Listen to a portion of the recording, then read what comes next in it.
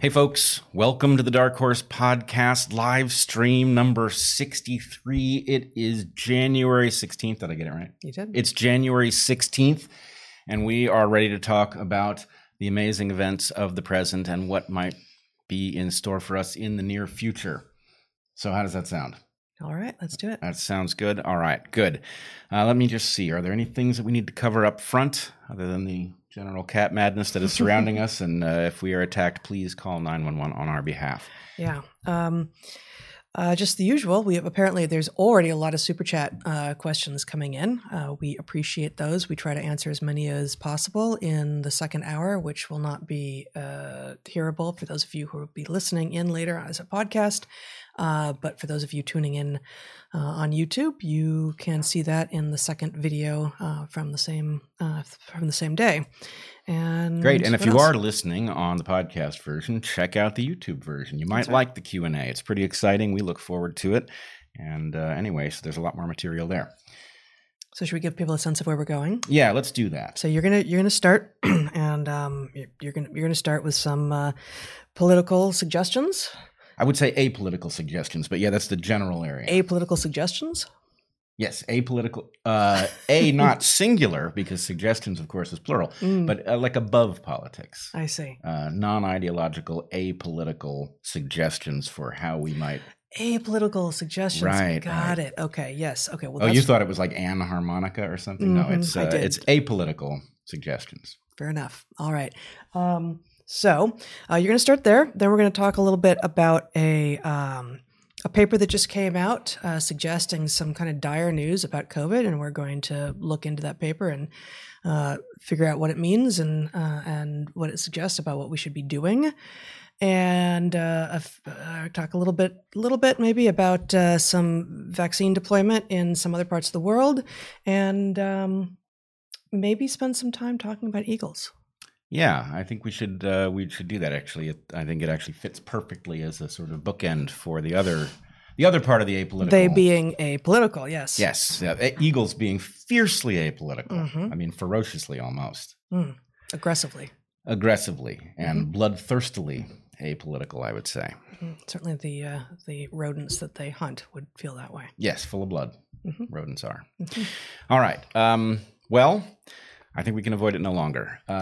Here is what I want to talk about, and I do this with, I think, a certain amount of trepidation, but I don't think there's really anything else to be done. So I've been, like everyone else, wrestling with the question of where we find ourselves in the aftermath of what I think was clearly an insurrection on the part of most of the people. That is a self-diagnosis, I would say, or consistent with the self-diagnosis of many of the people who stormed the Capitol.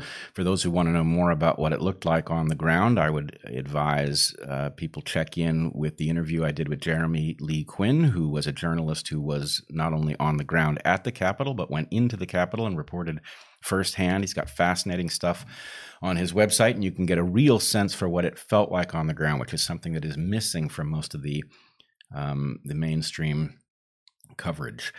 But what I see in the aftermath of that event is a lot of people making political moves. That is to say, I see a lot of advocacy for various positions. Some of the positions I think are in the interests of the nation, but I see most of the motivation that appears to be driving people, even to suggest things that I would agree with, appears to be about jockeying for position in a very traditional way. And I don't think that's appropriate given where we find ourselves here at the beginning of 2021. So I wanted to take a little bit of time to speak to what I think is the patriotic center.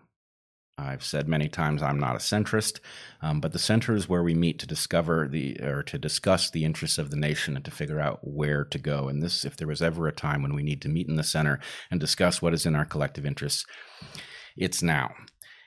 So what I see is that we are faced with various exotic remedies to a situation. I would say the three exotic remedies that seem to be present are the 25th Amendment, impeachment, which has already happened, and pardons. Those are the exotic remedies And then there's a question about how they might be wielded and to what end. And of course, each of them carries various implications for the future. And what I would suggest, in fact, what I think we should demand from our leaders, is that they step outside of their tribalistic team allegiances and start thinking about what the implications of their actions are going to be.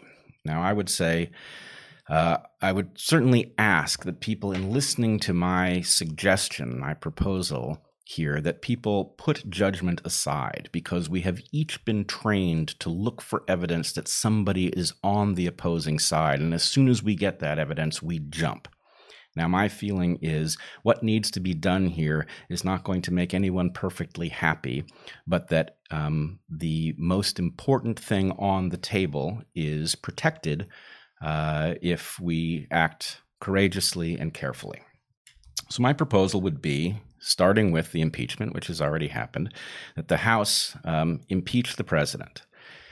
I want to see the Senate come back into session and convict the president. I believe that is not only justified by the merits of the case, but it is also very definitely in the nation's interest. It is in the nation's interest in the sense that if President Trump is not convicted, he remains eligible to run in 2024. And I believe what we will see is effectively a 4-year campaign for Trump to return to office. Now, no matter what you think about Donald Trump, I would say it is absolutely clear that he is not the person to unite the nation. He did have special skills that allowed him to beat the Republican Party and ascend to the highest office in the land, but he did not have the skills to make use of that office to bring us into some new era. And that's tragic, but I think it is very clear, and that the insurrection at the end of his term is evidence of that.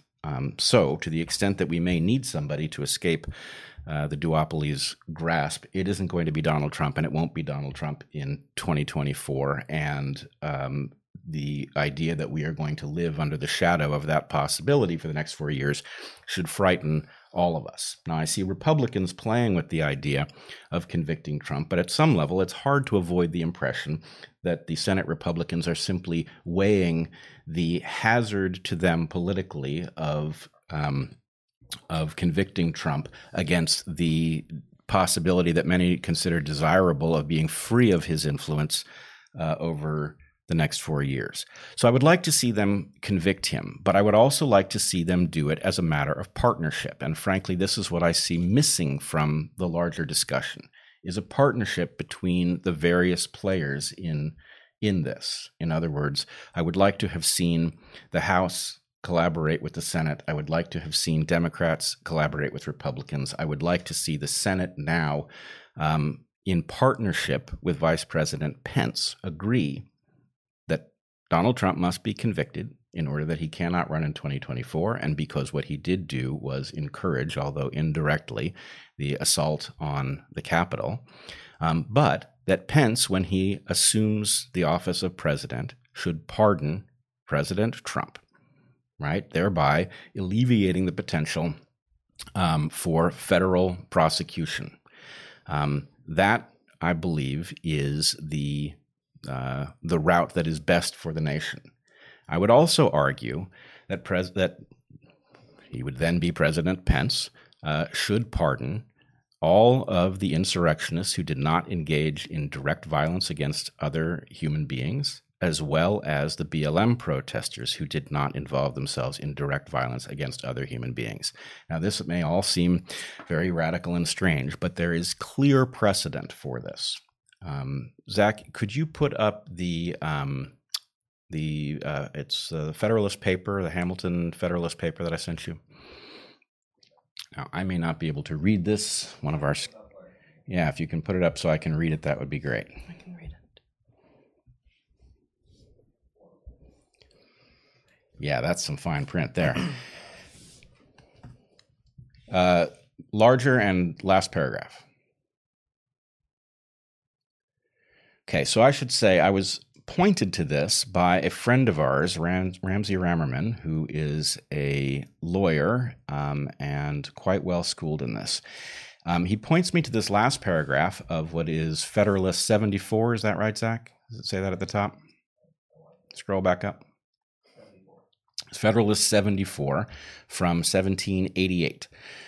And so Hamilton says, on the other hand, when the sedition had proceeded from causes which had inflamed the resentments of the major party, they might often be found obstinate and inexorable. When policy demanded a conduct of forbearance and clemency, but the principal argument for reposing the power of pardoning in this case to the chief magistrate is this: in seasons of insurrection or rebellion, there are often critical moments when a well-timed offer of pardon to the insurgents or rebels may restore the tranquility of the commonwealth, and which, if suffered to pass unimproved, it may never be possible afterwards to recall. What he is saying here, so the entirety of this, he writes as Publius here, which is a shared nom de plume of several founders. What he is saying here, the purpose of this Federalist paper, is an argument for vesting the power of the pardon in the single chief executive. Now, in part, so I'm going back through history I don't know terribly well, but in part, Shays' Rebellion, which bears some striking resemblance to certain things that have taken place actually on both sides of the political spectrum in the last year. Shays' Rebellion was an insurrection that was the result of essentially soldiers, most especially Shays, who found themselves in a debt crisis, not having been paid for their military service. And the result of that insurrection, which was put down by a private army, there was no federal army, the result of that insurrection was to reveal to many of the founders the need for a strong central authority. And Hamilton here is arguing, in part in response to Shays' Rebellion, that the power of the pardon is best vested in an individual rather than a committee.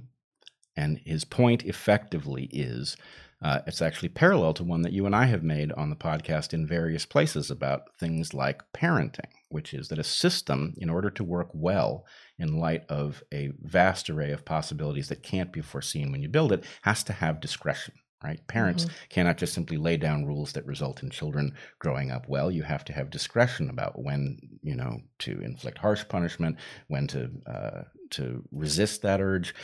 And so Hamilton is making the argument that the interests of the nation involve a single individual who is poised at a particularly critical moment, like the one that we face right now, to deploy the pardon to relieve the pressure that might otherwise tear us apart. And his point is, if you let that moment go, you may never get it back. That's what he's saying in that paragraph.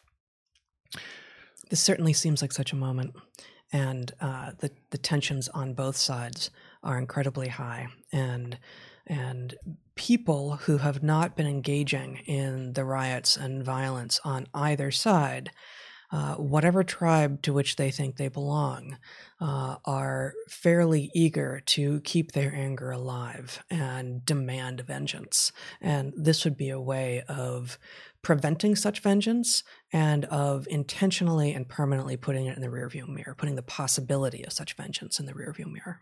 Yes, taking many things off the table. Now, it is complicated by the fact that a pardon of any of these folks only would immunize them from federal prosecution, but it could be done in such a way that it would invite the states to follow suit.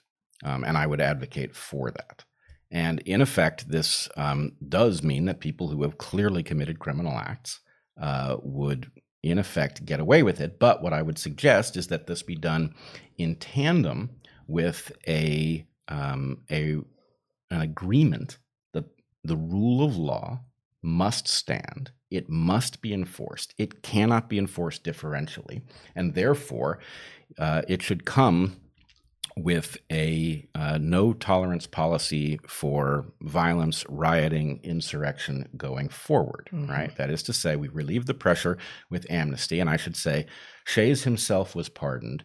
there were it's not as clear as everyone involved in his rebellion, which was, I think, 4,000 people. They were not all pardoned, but in general, all but a few received clemency of one kind or another. So again, this is precedented. And were we to find ourselves in a situation where President Pence had partnered with the Congress, we had eliminated the threat of living under a 4-year campaign of Trump potentially returning to office, Trump and his supporters would also effectively be protected from the spectacle of federal prosecutions of Trump going forward, which are likely to occur under Democratic rule. Mm-hmm. So all of these things would serve to relieve the pressure. I have the sense you had something you wanted to add there. I mean, there are a number of things to say. I guess one concern, obviously, is that this would, I believe, do as you suggest, and would relieve the pressure at the governmental and legal level. But as we talked about last week, a lot of what we're seeing is extra governmental action by private corporations who are effectively acting as in the public good in their own eyes, in censoring, for instance, the president and others who the tech companies imagine are dangerous to discourse and civilization. I agree. And obviously there's a lot to be discussed there, and we should come back to it. It will probably take weeks of looking at different aspects of the puzzle, but there is an awful lot to be said there. But I would say, to the extent that what we have is a ferocious, powerful, and new weapon in the hands of a strangely aligned industry that has a very clear political bent, the last thing that we want to see is that apparatus liberated to behave in an authoritarian way by the fact of Trump attempting to regain the office in 2024. And frankly, I think almost as frightening as the prospect of the 4 years under that is the prospect of the trials unfolding in public view. So to the extent that we can relieve this pressure, we also relieve the justification that the tech sector will use in order to crack down on voices it doesn't like. I guess I'm not sure about your use of the term liberating. I don't think the tech companies need any liberation to do what they want. Clearly, they already feel plenty free to act as they desire. What I do think this could do, which could very much help change the conversation and alleviate some of the ramping up that is happening, is by taking Trump out of the equation, you immediately remove and put, again, in the rearview mirror, the single source of anger and ire that, call it half of America has. And I don't think it's actually fully half, but, half of America has for someone, and they have pinned, so many people have pinned, and it's the opposite of hopes, like all of their dismay and their the source of everything wrong in the world on this guy. And that's not fair, right? He's definitely culpable for a lot of stuff, but that's not fair. And yet, I was literally walking around downtown Portland this week and overheard 2 different conversations between 2 different sets of, it turns out to have been young women, assuming their gender, in all these cases, but a total of four women who were just gleeful in their rage, and they imagined deserved rage at the second impeachment, which had just happened. I think just then is at the point that I was walking around, and I thought, what happens? What happens to their conversations, and what happens to their personalities, and what happens to their imaginations and plans for the future at the point that the single enemy in their world goes away? We can hope that some number of these people actually return to a semblance of thinking more clearly, more broadly about a range of issues. Now, I don't think, listening to your conversation with Jeremy Lee Quinn, your second one, the almost 3-hour one that was just posted last week, he says there are plenty of people. He doesn't say there are plenty of people. He says there are those who are arguing really for anarchy and for destruction at any cost. It doesn't matter from whom or for what, it doesn't matter. So those people will not be appeased. And those people are very dangerous. And they've been very active on the so-called left since the beginning of the summer. And he was suggesting somewhat present also in the insurrection on the Capitol last week, 2 weeks ago, a week and a half ago. So, those people won't be helped by this, but there are a whole lot of people who are just so focused on the one enemy that if you take away that enemy, maybe they could recover. Well, yes, I think this is central, which is that these fringes are driving the conversation. Mm-hmm. And so two things have to be true. I hope it was clear in what I said at the top that amnesty for what has happened in the past, coming with an insistence on the rule of law going forward, is key. And I would point out rule of law is the apolitical way of saying this, that Trump has politicized the question by saying law and order all the time, which is typically a right-wing thing. But rule of law is something we all ought to be able to agree on. It is essential to the functioning of our society. Actually, someone, I think I saw in our Q&A last week, a question we hadn't gotten to, a suggestion that rule of law and law and order were Russell conjugations of one another. So this is basically what you've just said. I believe they are. Yeah. I don't know if they were. I mentioned this on the Trigonometry podcast just right after the insurrection had happened. But so I want to make a couple last points, one of them quite concordant with what you just said. So the fringes are indeed driving the conversation for others. And it occurred to me listening to Eric on the Hill program Rising a couple days ago. Maybe it was yesterday even. He mentions what he calls Magistan and Wokistan. And these are the two fringes in question. And it occurred to me that something I have been saying since the beginning, since before Trump was elected, that the problem with this slogan MAGA is that it is intentionally polarizing, and it's the second A in MAGA that does it. The idea that America should be made great again suggests all sorts of things. It suggests that it has been great. Now, I think it is a country with a tremendous amount of greatness to it, but I don't think it has ever been great for everybody. I don't think it's ever been great for blacks. I don't think it's ever been great for Indians. And until it's great for everybody, it isn't great. It's a prototype of great. So by saying again, it sort of suggests that we had it and somebody screwed it up, and now we're looking for villains. But what occurred to me in hearing Eric invoke Magistan and Wokistan was that it is the exact desire to misunderstand the past all the way, to turn your misunderstanding to 11 in one of two directions, that creates these yin-yang fringes, right? So the MAGA folks are trying to get us back to somewhere that we never were, right? And the Wokistan folks are essentially arguing that this country is bad at its core, that that's what it was founded to do, that there is no possibility of making it great. Therefore, tearing it down is the only reasonable action.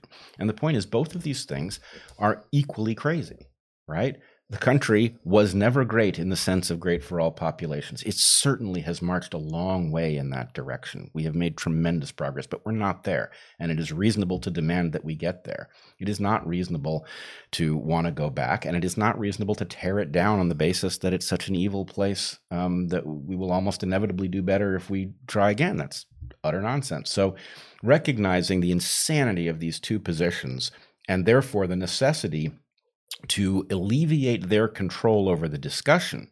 How do we alleviate their control?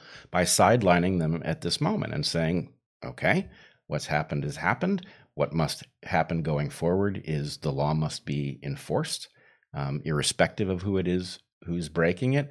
And, that period of relief makes a great deal of sense. I guess I'm surprised I'm this guy at this point, but I'm concerned that alleviating the pressure, taking away some of the remaining power insofar as it exists, from the MAGA people leaves much of the power that is, like I said, extra governmental, and of course there's plenty of governmental power as well, among the Wokostanners, if you will, that not just the tech companies, but obviously media and much else, and in corporate America are at least virtue signaling, putting up their, whether it's "don't hurt me" walls, or they actually have people in their HR departments who believe this stuff, or anything in between, from academia to corporations to media. The majority of what we are expected to believe is very much slanted towards Wokistan rather than Magistan. And, we're arguing we shouldn't have either. But, how is it that we actually disempower both of those things? Well, I think this is a great point, and I think it ought to be our focus. But in part, I think we also need to understand that we don't exactly know why we are where we are. In other words, there's a lot going on behind the scenes that has, the tech sector, which is ostensibly a bunch of corporations in competition with each other, behaving as if they are one monster. Yeah. We don't know exactly what the interaction is between that entity and our governmental structures. For one thing, we've in part lost control of our governmental structures. There's the part we can see and there's the part we can't. And actually, this brings me to what I would say is the last piece of the puzzle that I would hope to see deployed in the next few days before the inauguration, which is I would hope to see the pardon of Snowden and Assange. Now, Snowden, I would say, is a national hero for what he did, for bringing transparency where there was authoritarianism and opacity. It's harder to say that about Assange because he's not an American, but nonetheless, I would hope to see those pardons. And frankly, if I had all of the cards to play of all the various players, I would probably have Trump pardon them before he is convicted by the Senate, as an indication that actually, he is willing to do his part for the well-being of the nation, even in his wounded condition. So anyway, I don't know what will come of this. I frankly expect nothing will come of it because these actors are so political. They're dyed-in-the-wool partisans. And so the idea that they would ever do anything that wasn't justified by its immediately elevating them relative to their competitors is almost hard to imagine. And at some level, partisanship is the opposite of patriotism. It is. Yeah, that's very well said. It is the opposite of patriotism. Patriotism is about putting your interests aside in the interest of something larger, a nation, for example. And so it's a rare commodity these days. But who knows? Maybe they will surprise us in a positive direction. If nothing else, they should look at the prospect of a future lived under the cloud of either a 4-year campaign by Trump to regain the office or a long series of highly publicized and charged trials of President Trump. Neither of those things are going to leave us better off as a nation, and anybody who says otherwise is a liar, frankly. Yeah.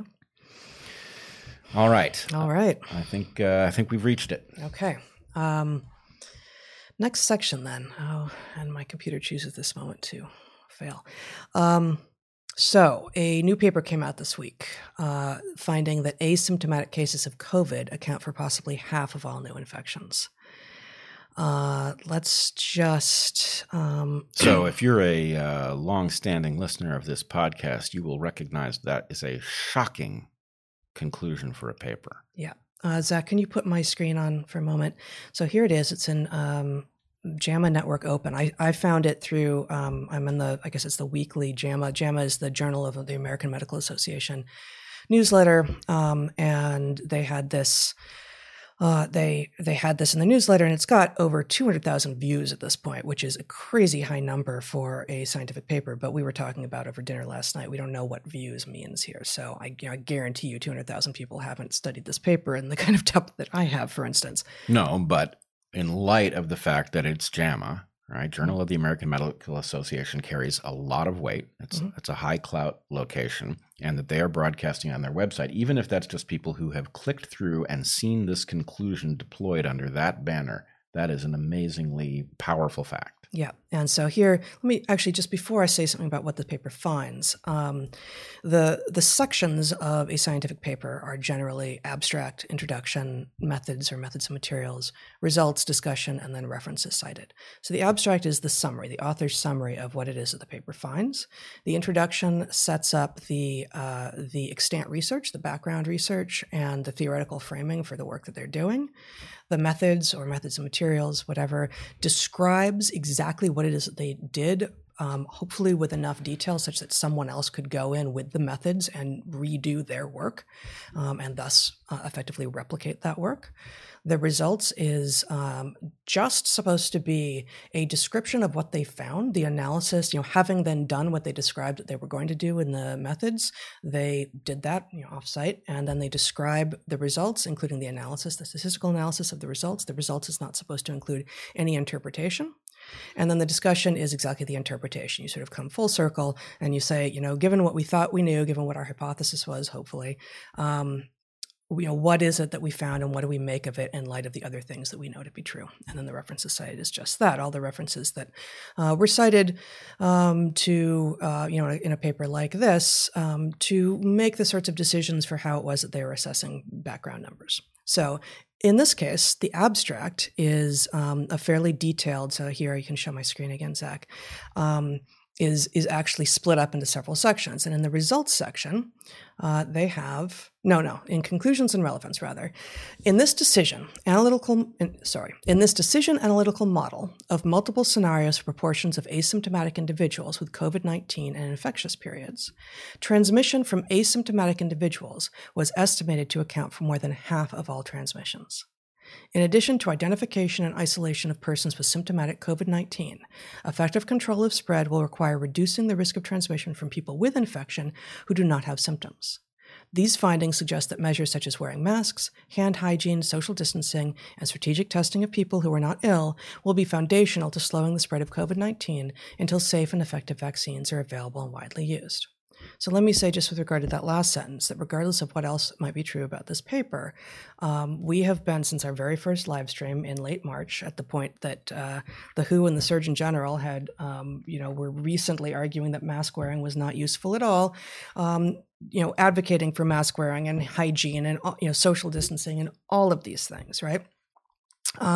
But this paper effectively claims to have finally done the work that a lot of people have been looking for, and has found this really alarming result that over half of the cases are actually spread due to asymptomatic individuals. And they're careful here. They specify that there are three classes. That there are symptomatic individuals of people who have tested positive.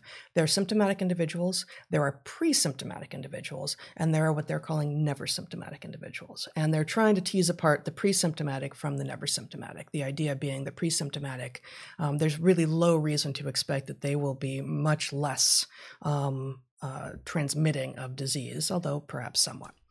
So this is really bad news, right? You said it's alarming, but I also want to separate that from surprising.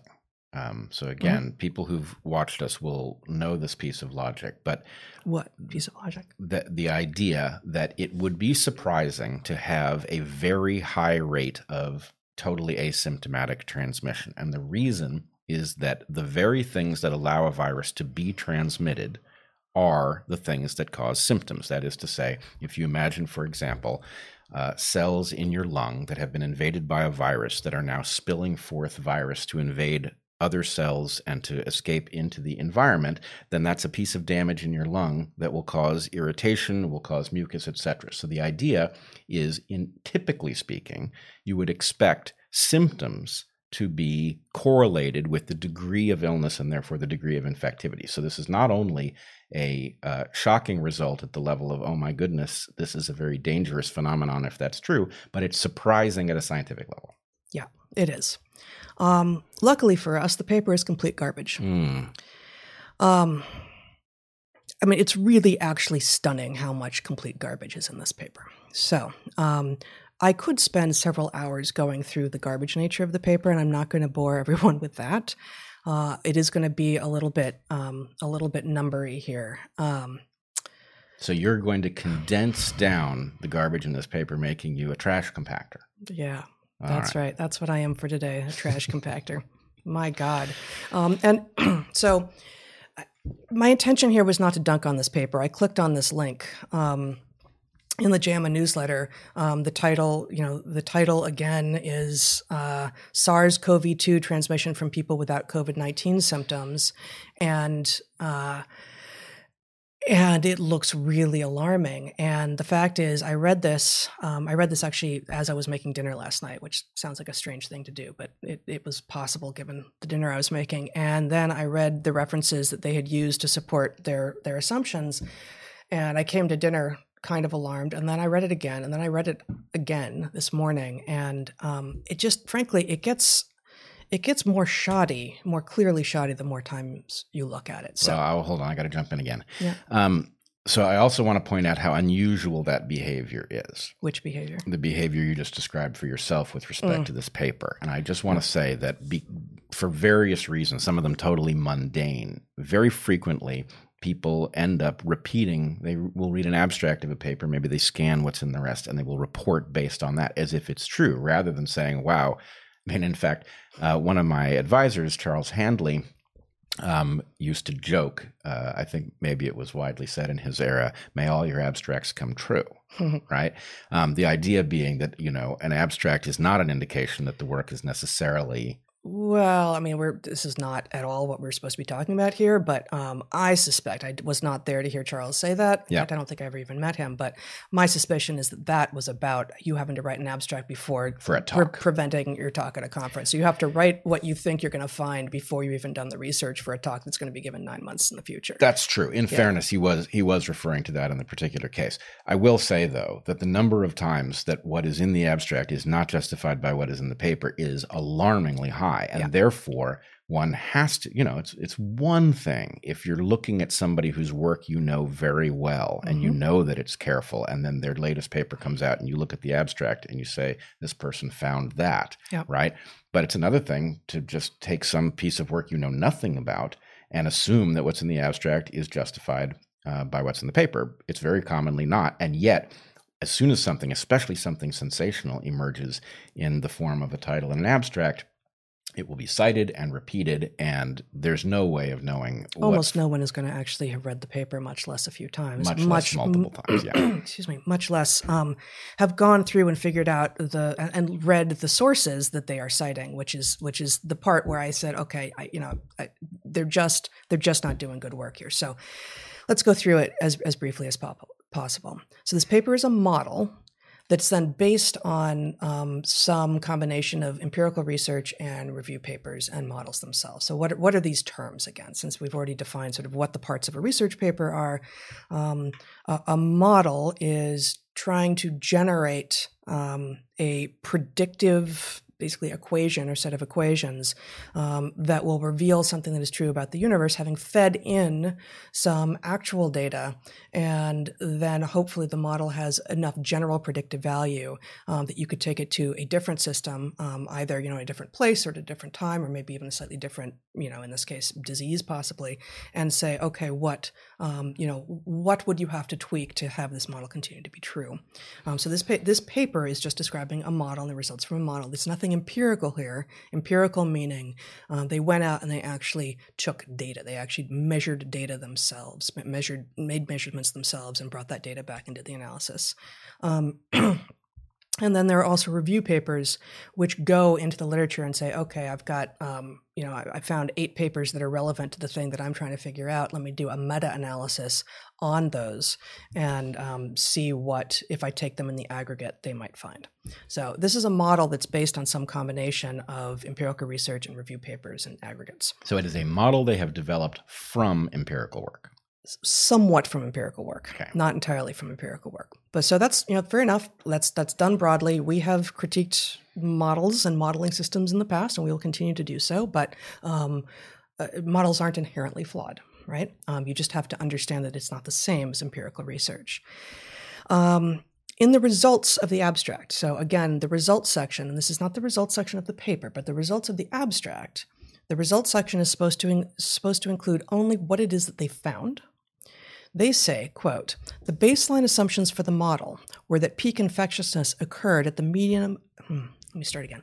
The baseline assumptions for the model were that peak infectiousness occurred at the median of symptom onset, and that 30% of individuals with infection never develop symptoms and are 75% as infectious as those who do develop symptoms. So they have just told us, in the results section, no less, of the abstract, that they used assumptions of 75% infectiousness of asymptomatic individuals in building this model, which then popped out the result that asymptomatic individuals are responsible for up to 50% of cases. This is a problem. This is a big problem. So on what basis did they put that assumption of 75% infectiousness of asymptomatic individuals into this model, which proclaims to actually find asymptomatic transmission, when what we've just been told in the actual results of the abstract is that that was an assumption of the model. So in the method section, the actual method section of the paper, they clarified this way, quote, we also made a baseline assumption that individuals with asymptomatic infections are on average 75% as infectious as those with symptomatic infections. Oh, wait, that's not clarifying. That's just a repeat of what they already said, except at least it's in the proper part of the paper now. They're acknowledging that this is the methods. This is something that they actually fed into their model. They then cite for this claim. How is it that they generated this number? 75% of asymptomatic individuals are 75% as infectious as symptomatic individuals. This is, again, not a finding of this paper. This is an assumption they used to build the model. They cite references 9, 5, and 15, and 16 to support this. So I went and read references 9, 15, and 16. We'll return there. But in the meantime, before we get there, recognize that everything downstream of this assumption, absolutely everything downstream of this assumption they use to build their model, this assumption that asymptomatic individuals are 75% as infectious as symptomatic individuals, cannot reveal anything about whether or not individuals are actually infectious because they've built that into the model. Everything downstream is suspect. They've built the assumption into their model. In fact, they can't find anything else because they've built it in. It's circular. There is no way for them to come to a different conclusion. Absolutely no way. Okay, so their results are holding the day of...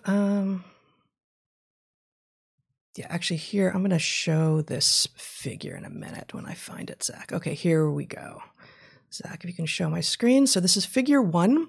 This is, it seems super mathy and very confusing and all this. Oh, it looks very sciencey, yes. Yeah. So figure 1, the contribution of asymptomatic transmission under different infection profiles. We are going to, for the moment, actually for the entire duration of this podcast, skip down to the second row, D, E, and F, about which they say panels D, E, and F show different proportions of transmissions from individuals who are never symptomatic.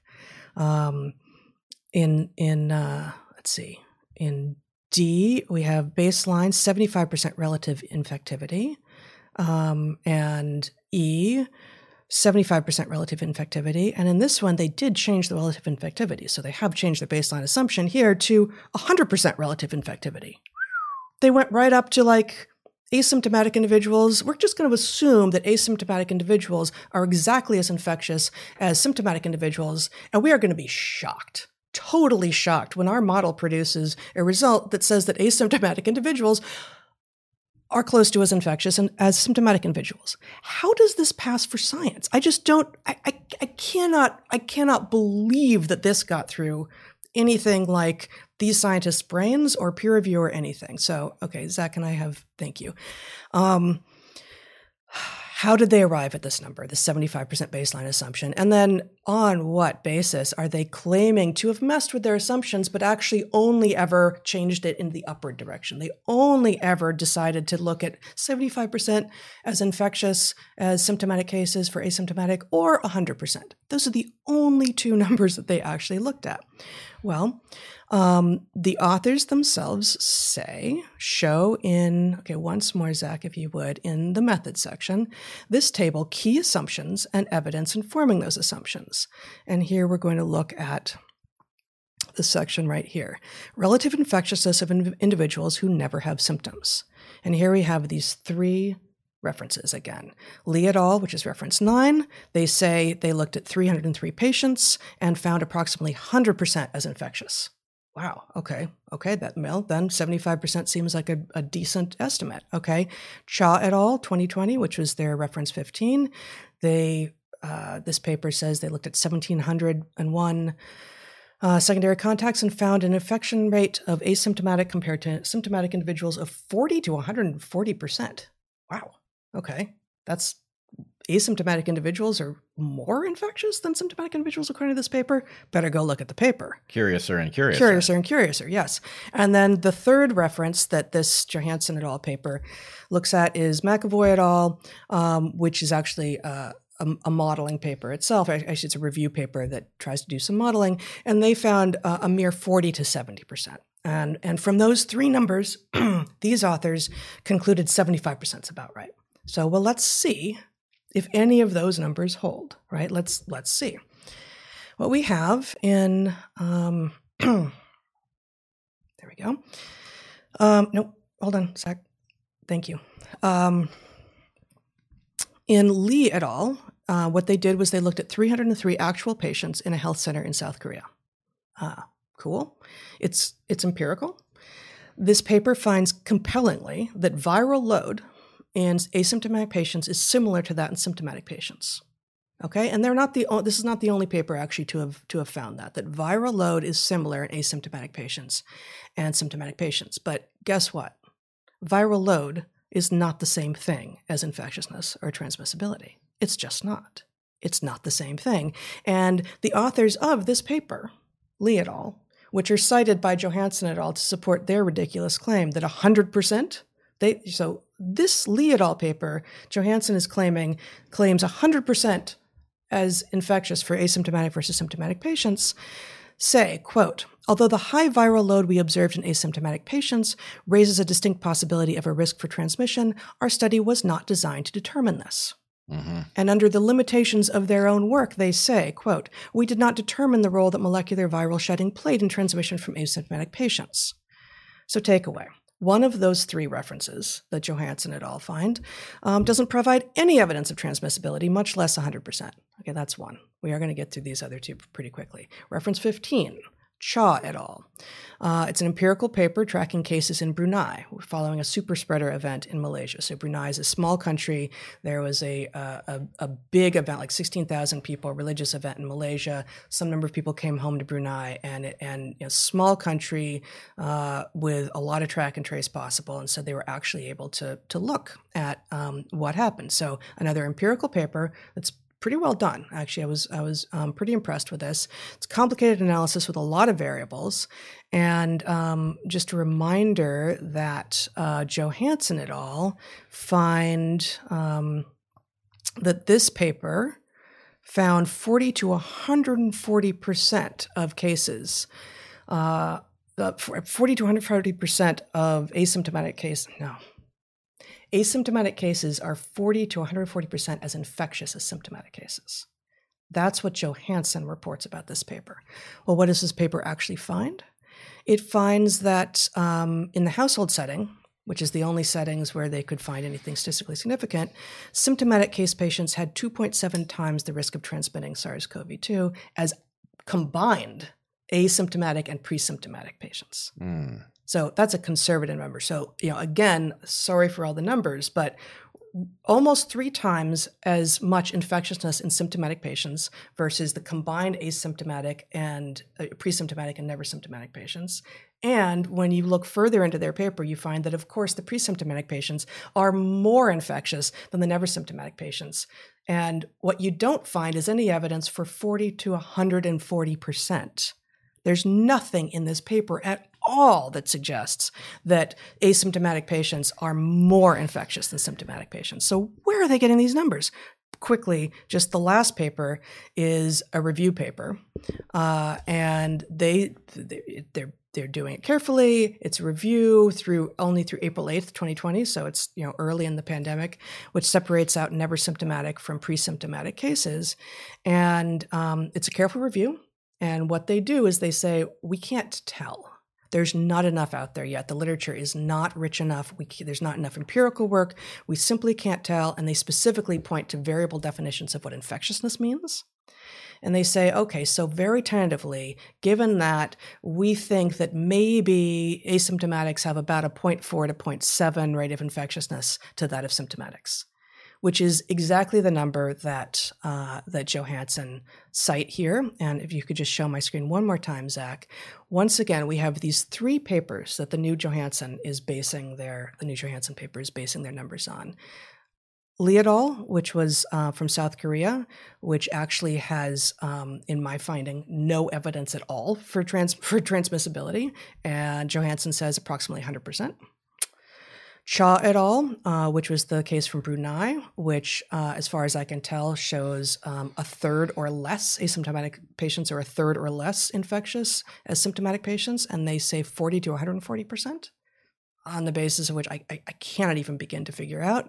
And McAvoy et al., which is a highly tentative number, says 40 to 70%. Well, that number they actually got right. You can see that here. They actually got that number. They pulled it directly from the paper, and it's right there. So my conclusion from all of this is that Johansen et al., this new paper, which I expect to start seeing reflected in, in the CDC's guidelines and various health officials' recommended behavioral changes, is that their baseline assumption of 75% infectiousness of asymptomatic relative to symptomatic cases is completely unfounded. Completely unfounded. And it's possible, but we literally have no evidence for that in the papers that they cite. Given that nothing in the conclusions of this paper should be taken seriously, no policy should be based on it, and we should seriously question any of the work that these guys are doing going forward, because what the hell were they thinking? So can you go back to the title of the piece? The main one? Yeah. Yeah. SARS-CoV-2 transmission from people without COVID-19 symptoms. So I think, I'm wondering whether our longtime viewers are having a bit of deja vu, because if you allow yourself to squint at this just right, it is very much like the situation. And unfortunately, I didn't realize until we were on the air what the parallel was, so I don't have the name of the paper. But the paper that declared IDW part of a mechanism of online echo chambering has the very same nature, in which they build a model that creates a shocking impression of a particular hazard. And when you go back and you scrutinize what it is that allowed them to build the model, it is in fact perfectly circular. They built into the model something that allowed them to pull that conclusion out. And in fact, in that case, we had the author of the article on which their assumptions were based saying, hey, you've misused my work. Yep. So it is exactly the same form, which then raises, I think, a very interesting question, which is, why are we facing an epidemic of this style of science? Who is served by this? Well, who is served by this? I think either who are they working for, or why are they this confused, or why are they this bad at actually understanding how it is that you build a model that can produce a result that isn't exactly what you fed into that model? I believe the problem is that we are up against evolution. What's happening here is That's not very helpful, is it?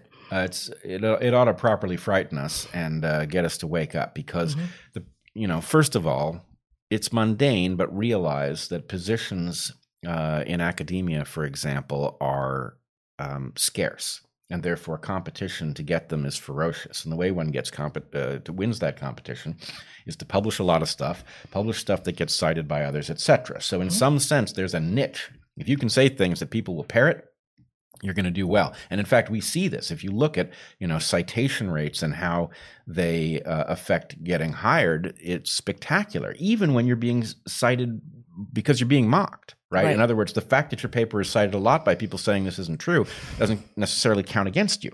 So what I'm getting at here is, I don't know why this is showing up in JAMA, right? That's shocking and dangerous, as you point out, because policy is almost certain to be founded on this. But what I suspect is, privately, as we've seen in many different places in the SARS-CoV-2 COVID story, there is a behind-the-scenes consensus about what wise public policy is. Yes. And then the facts are rearranged around it to make it look like it is also in your interest as an individual. And so the idea that we have a large amount of transmission from people who never show symptoms, of course, is justifying of a lot of the most draconian measures to prevent the spread of COVID-19. And sure is. In any case, what that means is that people are looking for evidence that we need to do that. Those who have concluded for whatever reason, responsible or not, public-spirited or not, those who want to impose those restrictions are looking for things that justify it, and this paper is liable to be confirming of their worldview, correct or incorrect. Mm-hmm. And so, in any case, I guess what I'm saying is you've got authors searching for that which the audience demands, and this mm-hmm. is, as politics is the opposite of patriotism, giving the audience what it wants is the opposite of science. Science is supposed to tell you what's true irrespective of what you want to hear. This isn't science. It's circular, right? Mm-hmm. The point is it looks like science. It's dressed up as science, and it is presented in a science-y place, and that is going to be enough to drive policy. Yeah, it sure is. And,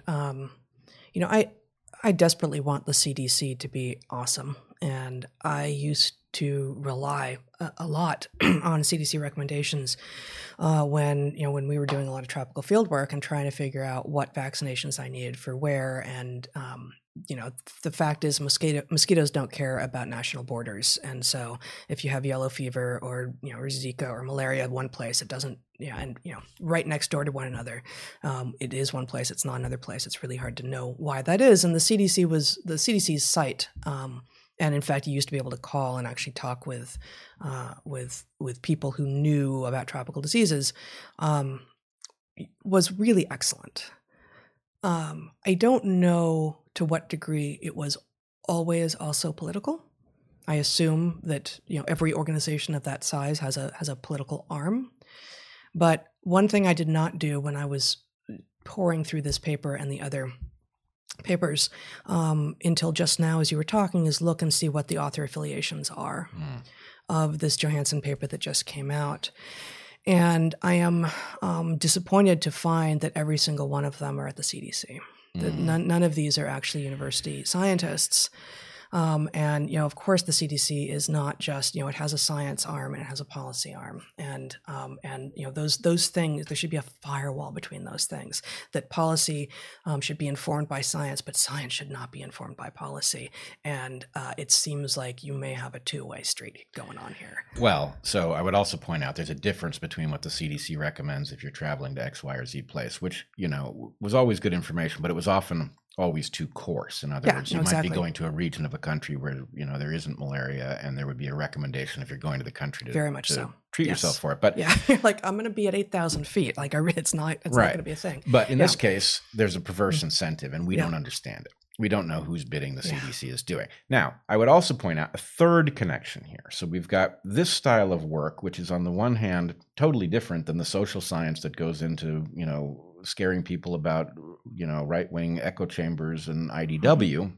Yeah. But the point is, okay, those two things look alike because what's going on is the same. There's a hunt for an audience that is hungry to hear something and wants to see it, sciencified, or what I've called idea laundering. This is the science version of idea laundering rather than the critical theory version. Mm-hmm. But the third thing I would say needs to be introduced in this discussion is, in fact, one of our, we have like a full-time detractor whose name I won't mention, but we have a full-time detractor who was mocking us recently. It's weird work if you can get it. Yeah, it's weird work if you can get it, indeed. Mm. But anyway, he was mocking us for being skeptical of models when it comes to climate change, but being convinced by things like Yamal Peninsula craters, retreat of glaciers, other things that don't depend on models in order to be able to interpret where we are.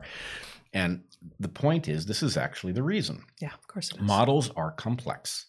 You can make a model say almost anything and not for the right reasons. In other words, you can get a model to spit out a behavior that looks very much like something empirical, but to do so for other reasons. If you add enough parameters into a model, you can get it to look like what you want. Yeah. And as long as you have the right expression on your face of like, enthusiasm and mild surprise at the end. You can become convinced even yourself that you didn't just feed your result in to the foundational assumptions of the model. Right. And in fact, this is one of the things I always ask myself when I see a very good fit between a model and an empirical result is one of two things has to be true. Either it was built into the model, so that's all they could find, or it's accurate. So it's not that models can't be accurate.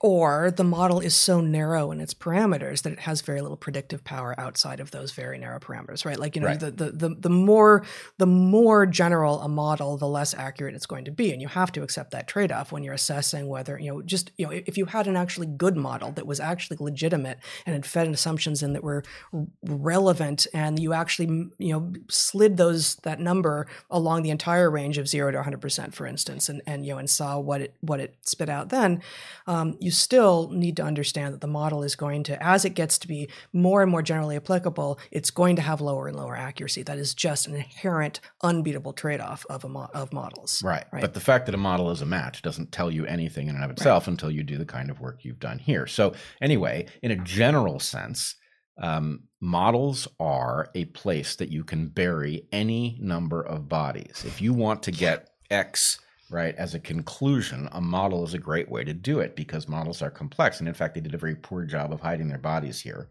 right? They were findable. Yeah. But were this more complex, more technical, it might have been harder to see the connection. Yep. And so in any case, what I would say is we have misunderstood the p-hacking problem. P-hacking being a description of a phenomenon that was discovered far too late. It was obvious that this was going on, especially in psychology, where effectively the p-value, which is a statistical measure that tells you how likely a conclusion is to be meaningful rather than the result of an accidental sampling error, that this was a place that by obscuring negative results and only publishing positive results, you can convince yourself of almost anything, right? If you have two things that don't correlate and you test enough times, eventually you'll get a random result that says they do correlate, and you can publish just that one, and nobody else is in a position to even know that the other tests were done. So my point is, why did that happen? Because people wanted jobs in psychology, and this was a place where the science was very hard to track. Models are the very same thing. So it's not p-hacking. There's no p-value there. But what there is the ability to build in a conclusion in the assumption layer. So we should call it assumption hacking, right? Will there be a problem of assumption hacking in models? Yes. Where will it be worst? Where the things that are being modeled are most complex, that's one place, and where there is a political prize to be won if you reach certain kinds of conclusions, right? Assumption hacking. I like this very, very much. Yeah. I mean, I'm not a fan, but I like the term very, very much. This is exactly right. Yeah, I think it is right. And so anyway, beware the models, right? It's not to say, models, a correct model is excellent, but a correct model... And for many complex systems, it's what you're going to have. Well, what I would say is a model is not a hypothesis test. A model is a hypothesis. And when you have a model that says X, Y, or Z is true, that tells you the prediction is we will also see that in nature. And then you go out and you find it empirically. But the number of people who think that you can take a model and test it in the computer, and that this actually saves you the messy work of going out and sampling. Sorry, it doesn't. Right, it doesn't. I mean, in this case, to steel man what they were trying to do here, I will not attempt to steel man what they actually did. But what they were trying to do was, having, we've been in this for a year at this point, and not all of us have been conscious of being in this damn pandemic for a year, but it's been a year at this point. And from the beginning, there's been an active question of, is it just when you're symptomatic, or is it just when you're symptomatic and if you're going to become symptomatic, and therefore if you're testing positive, or is it, everyone who is testing positive, regardless of whether or not they become symptomatic, who is spreading this thing? That's really going to change how it is that we need to, enforce things like lockdowns and such. And it's been a thorny problem to figure out because it's a pandemic and these are people and it's giant numbers of them and there are all sorts of parameters. And that paper looking at 1,700 people in Brunei was actually remarkable. I didn't even show you guys the paper, but they looked at household transmission versus workplace versus religious transmission. They divvied it up by age and by sex and all of these things, and And still, it's really, really tough because if someone who has been exposed to 3 people who tested positive then becomes positive, you don't know which of those 3 people whom they were exposed to they got it from, right? So this is actually a very tough thing to know empirically, right? So it's a very tough thing to know empirically. Therefore, this is a place where a good model could really serve to actually produce some knowledge that you could then hopefully try to go out and test in small numbers before using it to make policy. Right. And I would point out, if you go back to our very early live streams, we advocated both at the point that the aircraft carrier docked and it was having a mini epidemic, and the patients were removed rather than studying them in situ or isolating them from other patients. We talked about the necessity that some small population be tested where these things could be tracked. And I would point out, I suggested, and I think several people pointed out, that it was unlikely to be true, that it was unlikely to be possible for security reasons, but that an Air Force base or a military base, an isolated community, could be used to study intensively the transmission of these things. And in that context, you could actually figure out who got it from whom, because you could use sequencing to figure out which mutations. You could do phylogeny on the various particles floating around in the population, and you could actually figure out who got it from whom and what that therefore means about what kinds of activities are dangerous and which ones aren't. And I think the final piece to this puzzle is, I don't know how this got politicized, right? This COVID it should be galvanizing, not just for the entire nation. It should be galvanizing for the world. And yet it has been, because it has been dumped into a political landscape, it has been wielded as a weapon. And what we've gotten out of it is piss poor policy. And if you had at the beginning said, hey, this cannot be politicized, this is off limits, and you put smart people together to figure out how to understand the way this thing works, what policies work best. What you could have done is an analysis where you basically had, you want to minimize the authoritarian moves under the curve, right? So the idea wasn't that move is destructive of rights. The idea is you want to do minimal destruction. So short-term intensive lockdown, for example, outside is safe. Go outside, open the beaches, encourage people to go outside so they don't go crazy. Outdoor dining. Right. Whatever it is, you could have gotten very intelligent, highly effective policy. And instead what we got was a compromise between science and everybody's agenda and the degree to which they could wield power to make it happen. And it's killing people. And well, I mean, it did in its defense. It did manage to destroy almost everything except the virus. Yes, it's got civilization back on its heels and all of that. The mental health of the entire world, the economic health of all economies, I think. Yeah, absolutely. All right. Well, that was interesting. Yeah. I wish so. I guess retroactively, I want to apologize for the confusing nature of this. I would, if I were in a classroom, I would have, I had PowerPoint slides to show you guys and been walking it through somewhat more slowly. But the point is, they fed a number that was entirely unjustified into the assumptions of their model, and had no business trotting out the results of that model, which said exactly what it had to, given what they fed into it. Yeah, it's yes, and in some sense, you could see this. It's almost like saying that many on the far right show no symptoms of being on the far right, and yet we know they are. Yes. No symptoms. Yes, right. Indeed. Okay. Couple more things before we finish up with what you want to finish up with. So Washington Post had a little blurb this week, and I found it this morning. And then when I went back later this morning, it had been taken down. So I now only find this in the Telegraph, which is paywalled, in the New York Post. And I don't really want to be putting up the New York Post on here, so I'm just going to tell you. You already know that basically the take home here is that you should walk your husband if you can't walk your dog. Yeah. So there is, I guess here's the New York Post. You can go ahead and show it, Zach. So again, WAPO had it and they've taken it down. Now, wait a minute. You buried the lead here. That looks like a leash.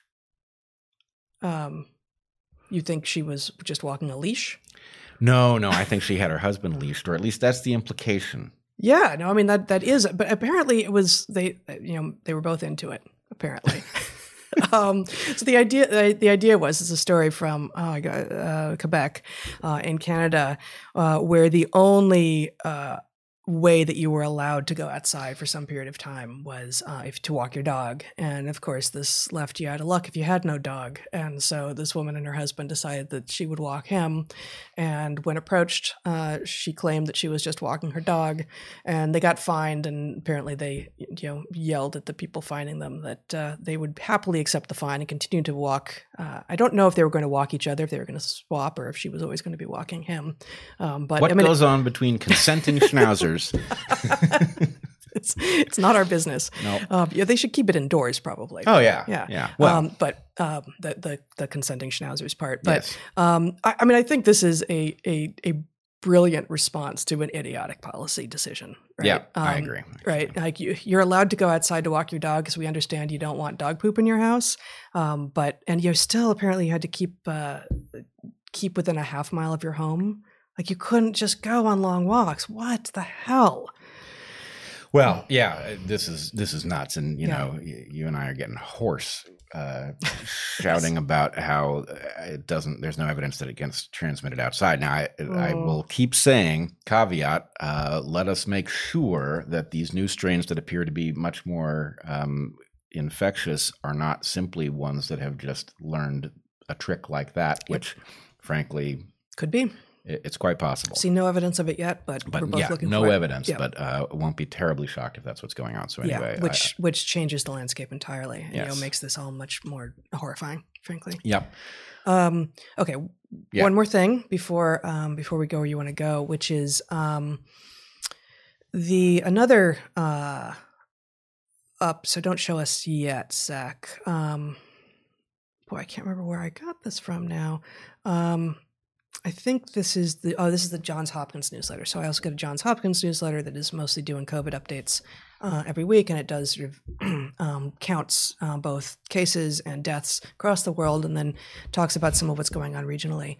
And in Oceania, here you can show now, Zach, just the top paragraph. Australia and New Zealand have both demonstrated. This is from this week, the 5th. I wanted to say the 15th, but it's not the. Yeah, I think it was from yesterday, the 15th. Australia and New Zealand have both demonstrated the ability to effectively contain their respective COVID-19 epidemics. Considering their success in limiting transmission, both countries are reportedly delaying their vaccination campaigns until mid to late February. This extra time will allow health and regulatory officials to gather more information on the efficacy and safety of the various SARS-CoV-2 vaccines and vaccine candidates. Additionally, the delay will provide both countries an opportunity to better prepare their distribution plans. I think this makes the governments of Australia and New Zealand fascists, or at least anti-vaxxers. Does it not?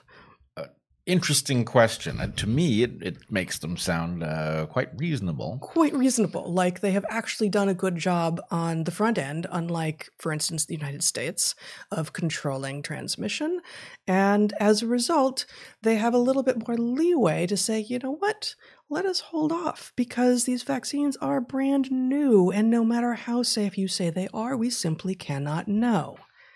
That is something that apparently is what Australia and New Zealand have said, and they're allowed to do that. So should the rest of us be allowed to have those conversations and have those questions. We should be allowed to have those conversations. Of course, we're in a different, as you point out, we're in a different circumstance because the control has been poor, to say the least. To say the least. Yep. So, which actually brings us to the second to last thing, which is, Zach, would you put up the New York Times article I sent you on the COVID vaccine death? So I wanted to point something out here, and I want to be very careful that people don't overinterpret it. This is a news report of a death that looks very much like it was caused by the Pfizer vaccine. And I don't say that casually. In this article, an expert who was not involved in the case says that basically it's hard to avoid the impression that this was a direct causal link between this doctor's death and the vaccine that he had gotten 16 days earlier. Now, okay, so this is a doctor who has died apparently from the vaccine. Now, in and of itself, I don't think that necessarily means anything. Many people are dying from COVID. We should expect there to be a certain number of strong reactions. People's physiology varies quite a bit. And so in and of it, every medicine should be expected to have some extreme adverse effects on hopefully a tiny, tiny, tiny minority of people who are receiving that medication. That, a number, an anecdote doesn't say anything about frequency or, risk to others. And in fact, Zach, would you put up the COVID vaccine tracker site that I sent you? Nope. There it is. So we have, numbers that this death should be put in the context of. So we have almost 38 million doses have been distributed in 49 countries, 2.41 million doses per day. In the United States, we've got 13 million shots, almost a million doses are administered per day. So these are very large numbers, and one person's death, is certainly shocking and should give us pause, but it's not, in comparison to those numbers, it is not reason to panic. So However, you're not bringing it up for that reason. Right. I'm not bringing it up for that reason. But if you'll go back to the news report, and if you could enlarge it a little bit and scroll down. Okay, so here it is. Shortly after receiving the vaccine, Dr. Michael developed an extremely serious form of a condition known as acute immune thrombocytopenia, which prevented his blood from clotting. Effectively, this is a new disease to me, but my understanding is that it is effectively the immune system attacking a component of the blood clotting. The blood clotting is a very complex phenomenon that involves a cascade of things, platelets being the beginning of the cascade, where platelets are broken open, spilling out chemicals that trigger this cascade that results in clotting. So effectively, some catastrophic failure of his clotting ability ensued in the aftermath of his getting the vaccine, and ultimately he died of it. But the reason I raise it is because when we were talking about these new mRNA vaccines, and the Pfizer vaccine is one of the newfangled mRNA vaccines. 2 or 3 episodes ago. 2 or 3 episodes ago, we were talking about what we don't know. Now, what we don't know is anything at all about the long-term effects of these vaccines, because there hasn't been a long period of time since anybody has had them. And so whether or not they turn out to do any harm of a long-term nature, we have no idea. But is the possibility there? Yes, it's there. Not only because these vaccines haven't been tested in anyone over a long period of time, but because they are on a new platform, and therefore possibilities that we could rule out on the basis that we've never seen X, Y, or Z platform do that before, we can't rule out here because these things are truly novel. Or at least have much higher certainty that it wouldn't be happening. Right. So what I do want to point out is that in talking about what could be downstream, and in my opinion, virtually anything could be downstream long term. We don't know what it means, and the fact is there's enough novel about these vaccines that and we're talking about a complex system, the human body. We really don't know what's going on. But one possibility is that a vaccine like this could interact with the immune system and cause an autoimmune disorder, right? That would be a big, frightening problem. Now, this is one death, but that is an autoimmune disorder. And so my point is just simply proof of concept. Can these vaccines cause an autoimmune reaction up through the level of being fatal? Apparently. I mean, of course, Pfizer is saying it's not connected. Well, Pfizer is doing what it has done from the beginning, which is effectively using careful scientific language to suggest safety. In other words, yes, we cannot establish anything on the basis of one death, even if it's conspicuous, the connection. And so what I would say is we don't know. It is also the case that this very same disorder can be caused by COVID itself. Now, the cases, I believe, all of the cases that have been witnessed, and it's not a huge number, but all of the cases of this disorder that have been seen following people contracting COVID have not been fatal. Some of them have been serious. But in any case, we are dealing with a complex system. The immune system is built to deal with anything novel that it runs into, and so this is an obvious possibility, and it's something that we need to track. We need to be thinking about what the long-term dangers are here. And the example of Oceania deciding to wait a little while and see what turns up is wise, especially if you've done the front end part right. You've not allowed this to get politicized, and you've deployed good policy. You can afford to wait. Yeah, good for them. They had an easier time than a lot of countries because they're the opposite of landlocked, right? Because they have entirely water borders. Of course, the U.S. does not have entirely water borders, but it should have had an easier time than, say, some of the countries in Europe, although the sheer size and scope of the United States makes things more difficult. Yeah, well, if you'll think back to the early part of the epidemic, there was talk about effectively preventing people from crossing our borders, and it was treated as xenophobic. Yeah, well, and at this point, our American passport has never been worth so little as it is right now. Yeah. All right. I think we've got one final thing. Yeah, we do. So I wanted to relay a little story that I'm aware has no actual meaning. It has symbolism to it that has no meaning. The story itself has some meaning to me, but I just wanted to mention it. So my kids and I have been riding. In fact, all of us have, during the summer, ride through a cemetery nearby. Beautiful cemetery, actually. It's shocking how nice the cemetery is. So my feeling about it is, if you have to be dead, and I'm not saying you do, but if you have to be dead, this wouldn't be a bad place to do it. Yeah. It's very beautiful. It's giant too. I mean, it's not like we seek out the cemetery and hang out there. It's really, really large, and it gives us access to the river on the other side of Portland. Right. And in fact, people mock Portland a lot these days, but because it's Portland, there is a desire to facilitate things like bicycling. And as improbable as it sounds in a litigious society, the cemetery allows people to bike through it to get from the highlands in the Southwest down to the lowlands, down to the river.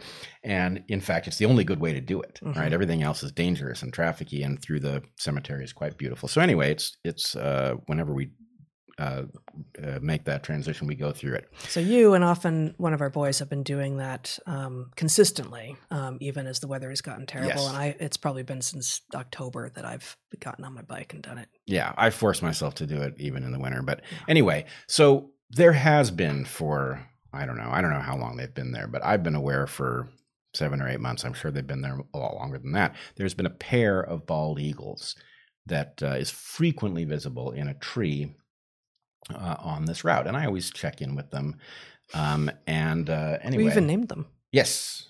Well, I didn't name them. I just I'm following suit. I believe they are Mitch and Fiona, the pair of bald eagles, and they raised a chick this summer.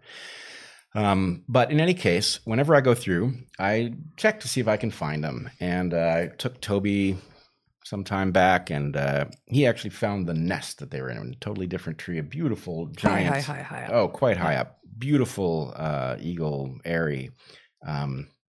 If you've seen an eagle nest, it must be 8 feet across, very large limbs and all. Anyway, beautiful eagle's nest.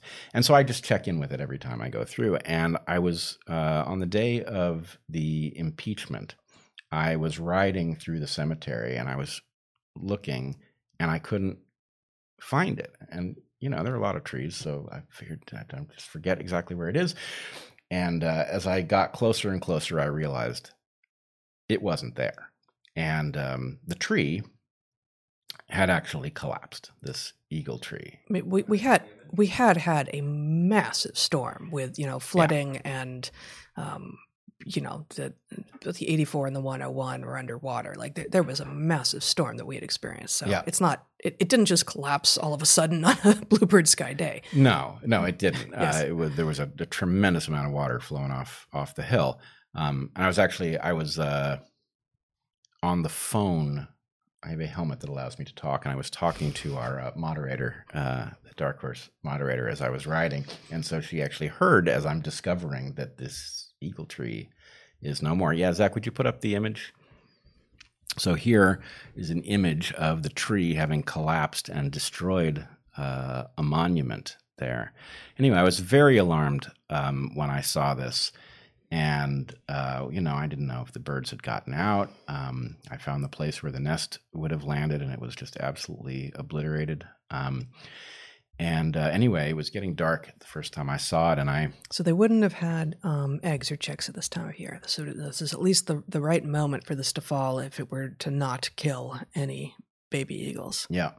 As I was looking around, I spotted one of the eagles. And then I watched it for a few minutes, and the other eagle showed up. So they survived.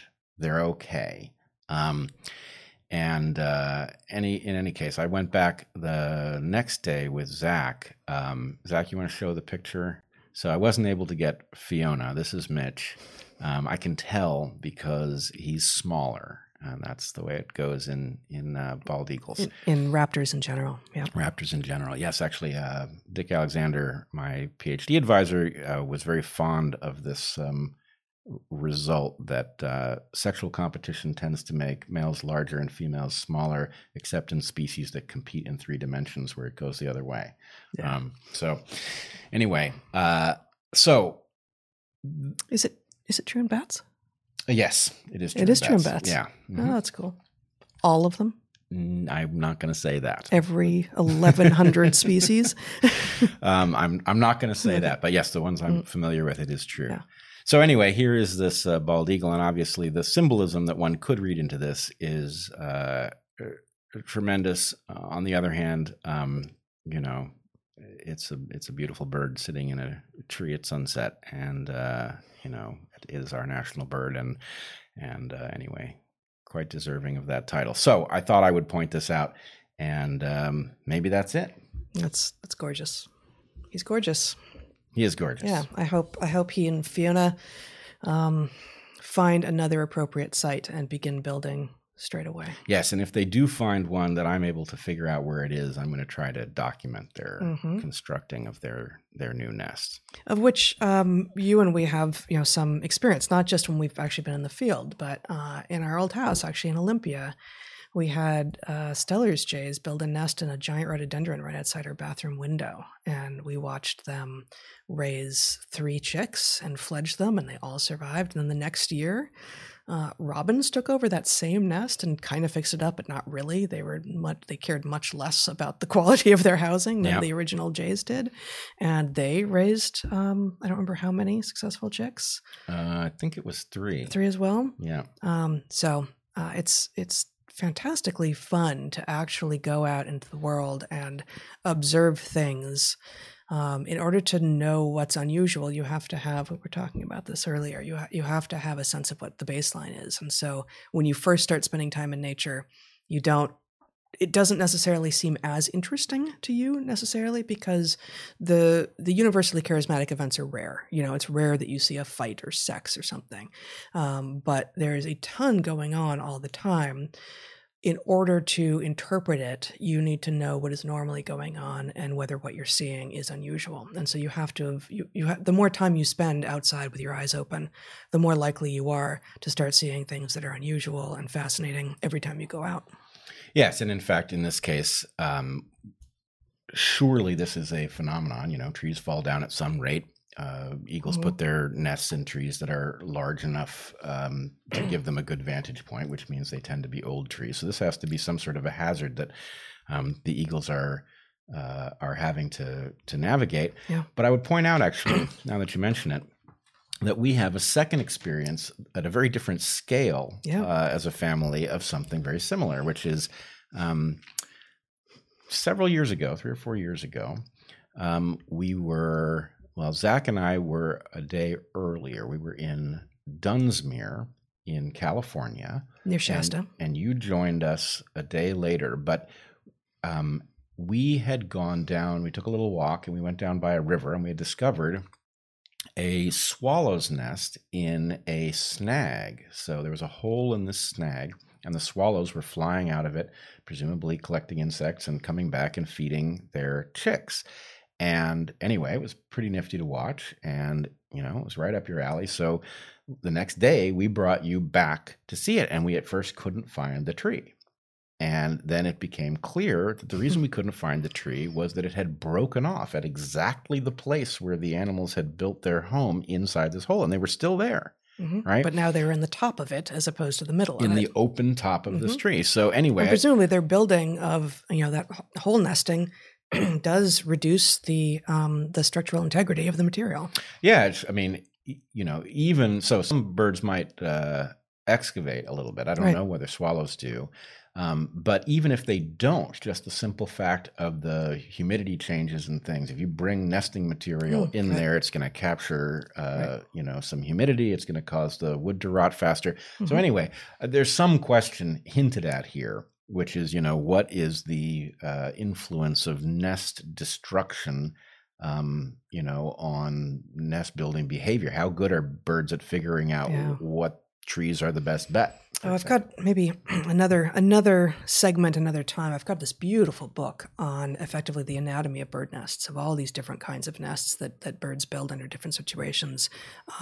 Really, different phylogenies of birds and different types of nests. And I don't know though how much has been done on the effect of nests on the underlying substrate.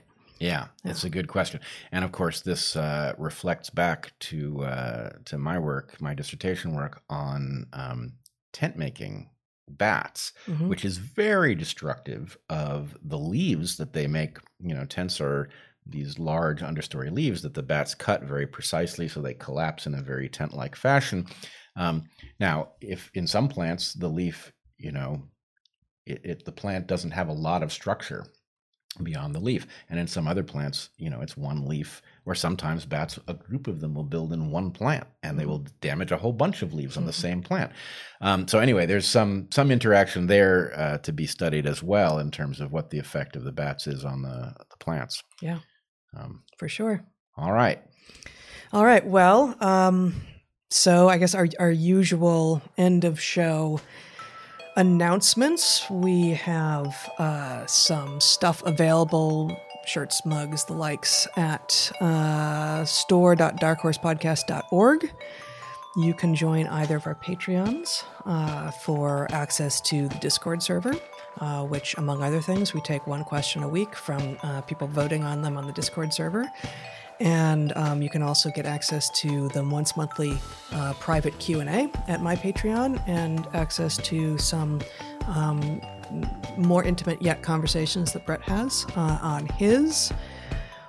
What else? Email darkhorse.moderator@gmail.com for any logistical questions, like how do you ask questions for us to answer in the second hour, although we'll say it right now, it's through Super Chat.